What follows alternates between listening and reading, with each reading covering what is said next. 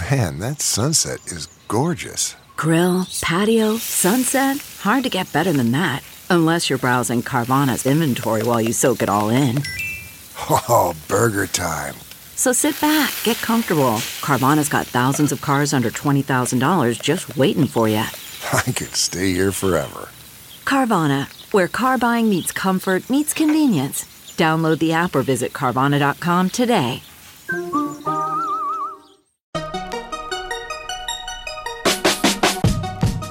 Welcome to the Tech Meme Ride Home for Monday, July 1st, 2019. I'm Brian McCullough. Today, was Jony Ive burned out at Apple or was he burned out by Apple? Again, Roku as the quiet mega player in the streaming wars. How TikTok is spending its way to ubiquity, possibly on the backs of those it wants to supplant. And how tech is revolutionizing archaeology. Here's what you missed today in the world of tech. The article everyone was talking about today was the background to Jony Ive's departure from Apple from the Wall Street Journal. Reading between the lines, there are suggestions of a lot of the things that Apple Kremlinologists have been whispering about recently. Was Ive dispirited by Tim Cook's lack of interest in the product development process? Was he frustrated that Apple was becoming a more operations-focused company at the expense of design? Interestingly, there are hints at other things we've spoken about as well. Was Ive disappointed that the Apple Watch basically became a glorified health tracker as opposed to the luxury fashion item he might have imagined? The article suggests that in the first year of the Apple Watch only sold a quarter of the units Apple had been projecting, and thousands of the gold version of the watch apparently went unsold. Lots of people on Twitter demanded to know what happened to all of those gold watches. But the most buzzed about details were the picture painted by the piece of Ive being basically AWOL from day-to-day processes at Apple, possibly for quite a while. This, in fact, is the very opening of the piece. Quote, as the deadline loomed for the 10th anniversary iPhone, Apple's top software designers gathered in the penthouse of an exclusive San Francisco club called The Battery. They had been summoned some 50 miles from the company's Cupertino headquarters to demonstrate planned features of the product to Jony Ive, Apple's design chief, who seldom came to the office anymore from his San Francisco home. For nearly 3 hours on that afternoon in January 2017, the group of about 20 designers stood around, waiting for Mr. Ive to show, according to people familiar with the episode. After he arrived and listened to the presentations, he left without ruling on their key questions, leaving attendees frustrated. Quote, many of us were thinking, how did it come to this? Said a person at the meeting. There was a sense, quote, Jony was gone, but reluctant to hand over the reins, end quote. Now, as the piece notes, Ive has been dealing with the poor health of his father, which sometimes necessitated long visits to his native Britain. Still, some little birdies certainly seem to want to describe a scenario where Ive's singular genius no longer fit in at Apple, or, I suppose reading it in a different light, he was no longer enthused about being at Apple. The piece ends with this kicker, quote, Mr. Ive's old design team, once thought of as gods inside Apple, will report to COO Jeff Williams, a mechanical engineer with an MBA, end quote. There is a different angle to the streaming wars to consider, which is the hardware angle, the platform angle. Strategy Analytics predicts that Roku will, with 52 million shipped devices, by year-end have 70% more over-the-top streaming video devices installed than its next closest competitor, the Sony PlayStation. After the PlayStation, quote, in terms of streaming device sales in Q1, the next closest competitor were devices powered by the Amazon Fire TV operating system, which accounted for 12% of sales, less than half of Roku's sales. Devices powered by Samsung's Tizen accounted for 11% of sales, while those enabled by Google's operating platforms, Android TV and Chromecast, accounted for 9%. Roku's extensive content offering, comprehensive search function, and simple and intuitive user interface have been key factors in its success alongside affordable hardware and regularly updated software, said David Watkins, director at Strategy Analytics and the report's author. Roku has managed to establish itself as a highly respected and trusted brand in the U.S. with no perceived hidden agenda when it comes to promoting content on its platform, end quote. Now, again, this is not the only vector in the streaming wars. Little devices connected to your TV are not the be-all and end-all here, but it is a platform vector to consider, and that last bit of that quote is interesting. No perceived hidden agenda. Might there be something useful to that once the bullets really start flying in about a year's time? Might there be something useful to neutral ground? Oh, and this is just an interesting little data point that may or may not relate to that at all. Quoting Deadline, the proliferation of streaming and the novelty of the subscription video on demand interface are contributing to paralysis among consumers grappling with too much choice, according to Nielsen's latest total audience report. Among adult SVOD users, only 1/3 of them report browsing the menu of a streaming service to find content to watch, with 21% saying they simply give up watching if they are not able to make up their minds. In the more traditional pay TV realm, by contrast, 58% of viewers told Nielsen they're more likely to go back to their favorite channels if they find themselves unable to make a choice about what to watch. Think about the last time that you or loved ones decided to sit down and watch TV, listen to new tunes, or stream a program, the report said. Were you stuck in decision purgatory, endlessly checking out previews, unable to make an actual choice? How long were you there?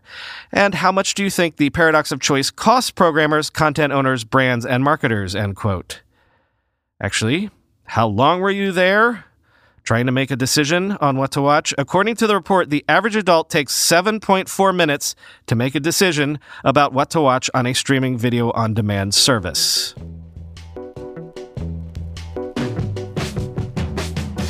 Another dispatch from the TikTok Watch. We all know that TikTok has been on the rise over the last year or so, and now we know, at least to some degree, why. According to the Wall Street Journal, TikTok's Chinese parent ByteDance spent around $1 billion advertising on Facebook, Instagram, and Snap in 2018 alone. In fact, ByteDance, via TikTok, became Snap's single biggest advertiser. So the first obvious question would be, how happy can all of these platforms be about basically becoming the promo platform for a next generation challenger, a social network that is looking to supplant them? In fact, the piece says that there has been a heated internal debate inside Snap about running TikTok ads at all. Although, if you're Snap, can you turn down money from your biggest overall advertiser? You probably can't. And then there's this interesting tidbit. Quote, ByteDance has expressed interest in buying Snap if the U.S. company gets closer to profitability, people knowledgeable about ByteDance's plans said. ByteDance also has considered buying Twitter and Quora, several people said. Snap CEO Evan Spiegel has said he has no interest in selling, and a person familiar with Snap and ByteDance didn't express its interest to Snap. Twitter and Quora declined to comment, end quote. Although, given the current environment, what odds would you give me about that going through, about a Chinese social network being allowed to swallow a major U.S. social network?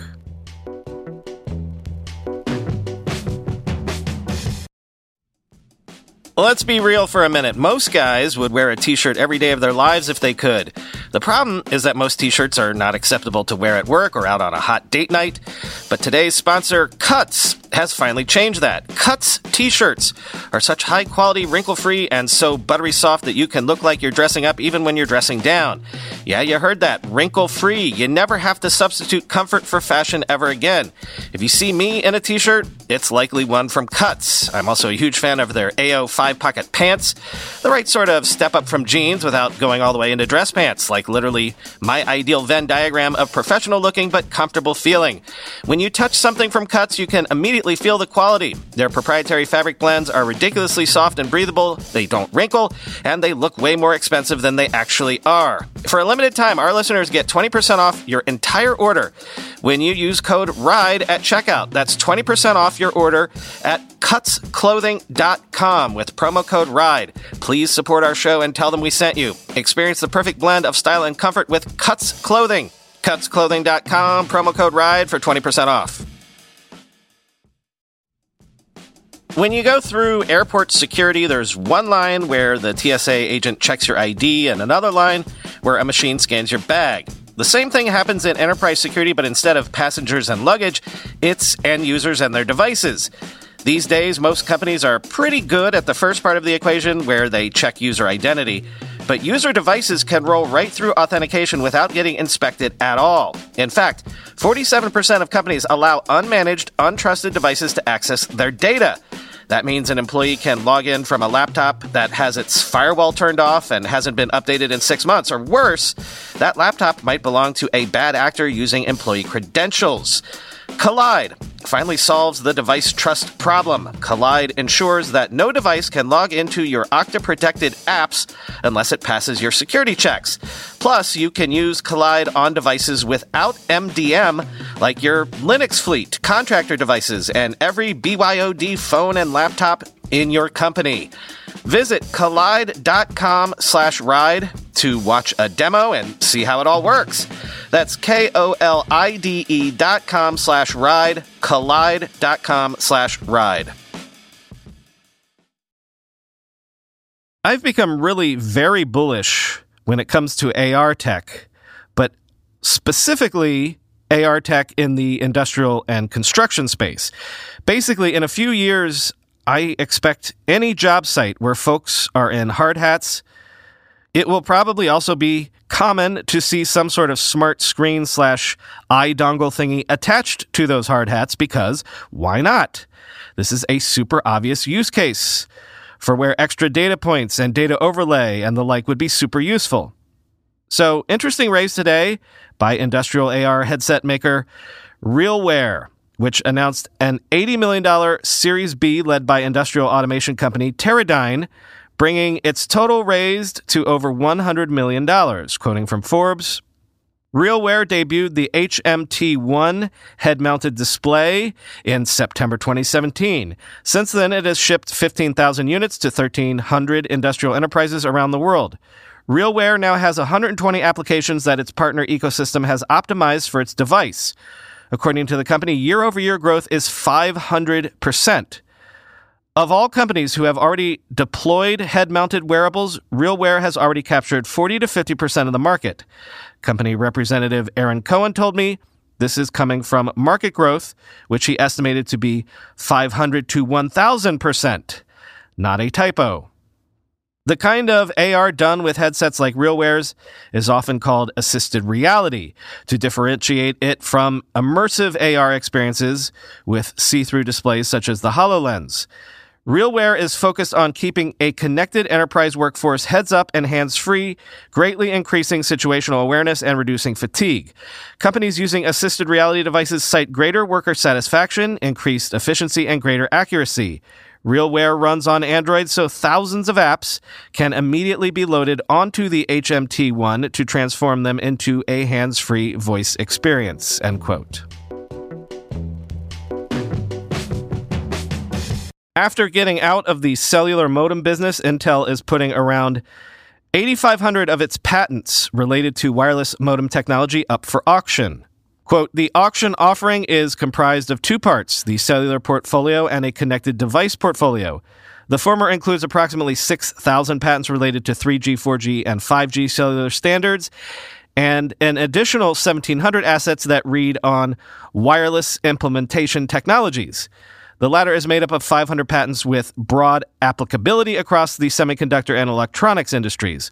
Although that represents a large portion of Intel's cellular IP, it is understood that it will retain significant wireless assets. The size and strength of Intel's portfolio means that this auction is likely to draw plenty of comparisons with the bidding process for Nortel's patent assets back in 2011.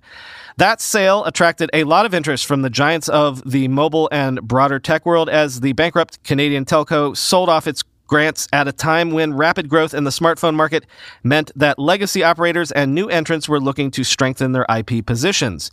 After a highly competitive auction process, the assets were acquired for $4.5 billion by the so-called Rockstar Consortium, comprising Apple, BlackBerry, Ericsson, Microsoft, Sony, and EMC.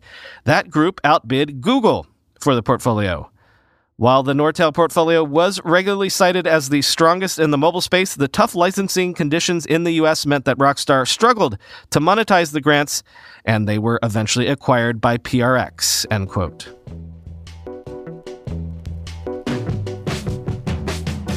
A new rule in the European Union will mean that all new electric cars sold in Europe will now have to be fitted with noise-making devices. The rule came into force today, and it says that all four-wheel electric vehicles must soon have what is called an Acoustic Vehicle Alert System, or AVAS, which will make a low noise, vaguely reminiscent of a standard internal combustion engine when the vehicle drops below 12 miles per hour. Quoting from TechSpot, the noisemakers activate at 12 miles per hour and lower because the EU says cars are most likely to be near pedestrians when driving slowly or backing up. Interestingly, drivers will be able to deactivate the devices if they believe it is necessary. From 2021, all new electric cars must include the noisemakers, not just new models. It's thought that EVs already on the roads will be retrofitted with the devices, end quote. And finally today, a couple of fun stories about how technology is changing the game for the Indiana Joneses of the world. 1.0 looks at how things like ground-penetrating radar, drones, LiDAR, and hyper-accurate 3D mapping has been revolutionizing archaeology by enabling cheaper, non-invasive site surveys. Quote, drones have been the true game changer. Instead of mounting large-scale survey expeditions and manually plotting sites inch by inch, Spencer and his colleagues can now send up a flying camera and create a three-dimensional digital model on their laptops. These reveal where walls once lay, where wells were dug, where field boundaries were laid out. Detailed, granular information that helps target further analysis, all in a matter of hours, end quote. And then there's the magnetometry and radar that can penetrate deep into the earth with no need for digging, and the LiDAR cameras on low-flying aircraft that uncovered that monster lost Mayan city comprising 61,000 structures hidden beneath the vast Guatemalan jungle. There are now even 3D scanning apps that you can download to smartphones. And here's another gee-whiz example. The MIT Technology Review looks at how machine learning can increasingly be used to translate long-lost languages. If you don't know the story of the ancient scripts known as Linear A and Linear B, do a Wikipedia search. But long story short, the deciphering of Linear B was one of the great feats of ancient scholarship when it happened in the 1950s.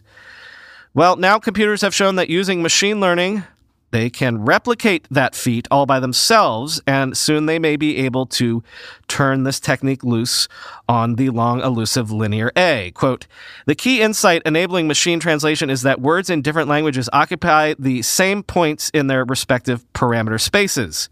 That makes it possible to map an entire language onto another language with a one-to-one correspondence. In this way, the process of translating sentences becomes the process of finding similar trajectories through those spaces. The machine never even needs to, quote, know what the sentence means. This process relies crucially on the large data sets, but a couple of years ago, a German team of researchers showed how a similar approach with much smaller databases could help translate much rarer languages that lack the big databases of text. The trick is to find a different way to constrain the machine approach that doesn't rely on the database. The idea is that any language can change in only certain ways. For example, the symbols in related languages appear with similar distributions, related words have the same order of characters, and so on. With these rules constraining the machine, it becomes much easier to decipher a language, provided the progenitor language is known. Researchers put the technique to the test with two lost languages, Linear B and Ugaritic. Linguists know that Linear B encodes an early version of Ancient Greek, and that Ugaritic, which was discovered in 1929, is an early form of Hebrew. Given that information and the constraints imposed by linguistic evolution, the researchers' machines were able to translate both languages with remarkable accuracy. Quote, we were able to correctly translate 67.3% of Linear B cognates to their Greek equivalents in the decipherment scenario, the researchers said. To the best of our knowledge, our experiment is the first attempt of deciphering Linear B automatically, end quote. So the thinking is, the next step from here might be to turn the machines loose on Linear A with a brute force approach. And who knows? One of the last great mysteries of ancient history and archaeology might finally be solved. Happy Canada Day. According to our stats, 5% of you listening to me out there right now should be celebrating today. So kudos to you, friends from the North. Talk to you, all of you, tomorrow.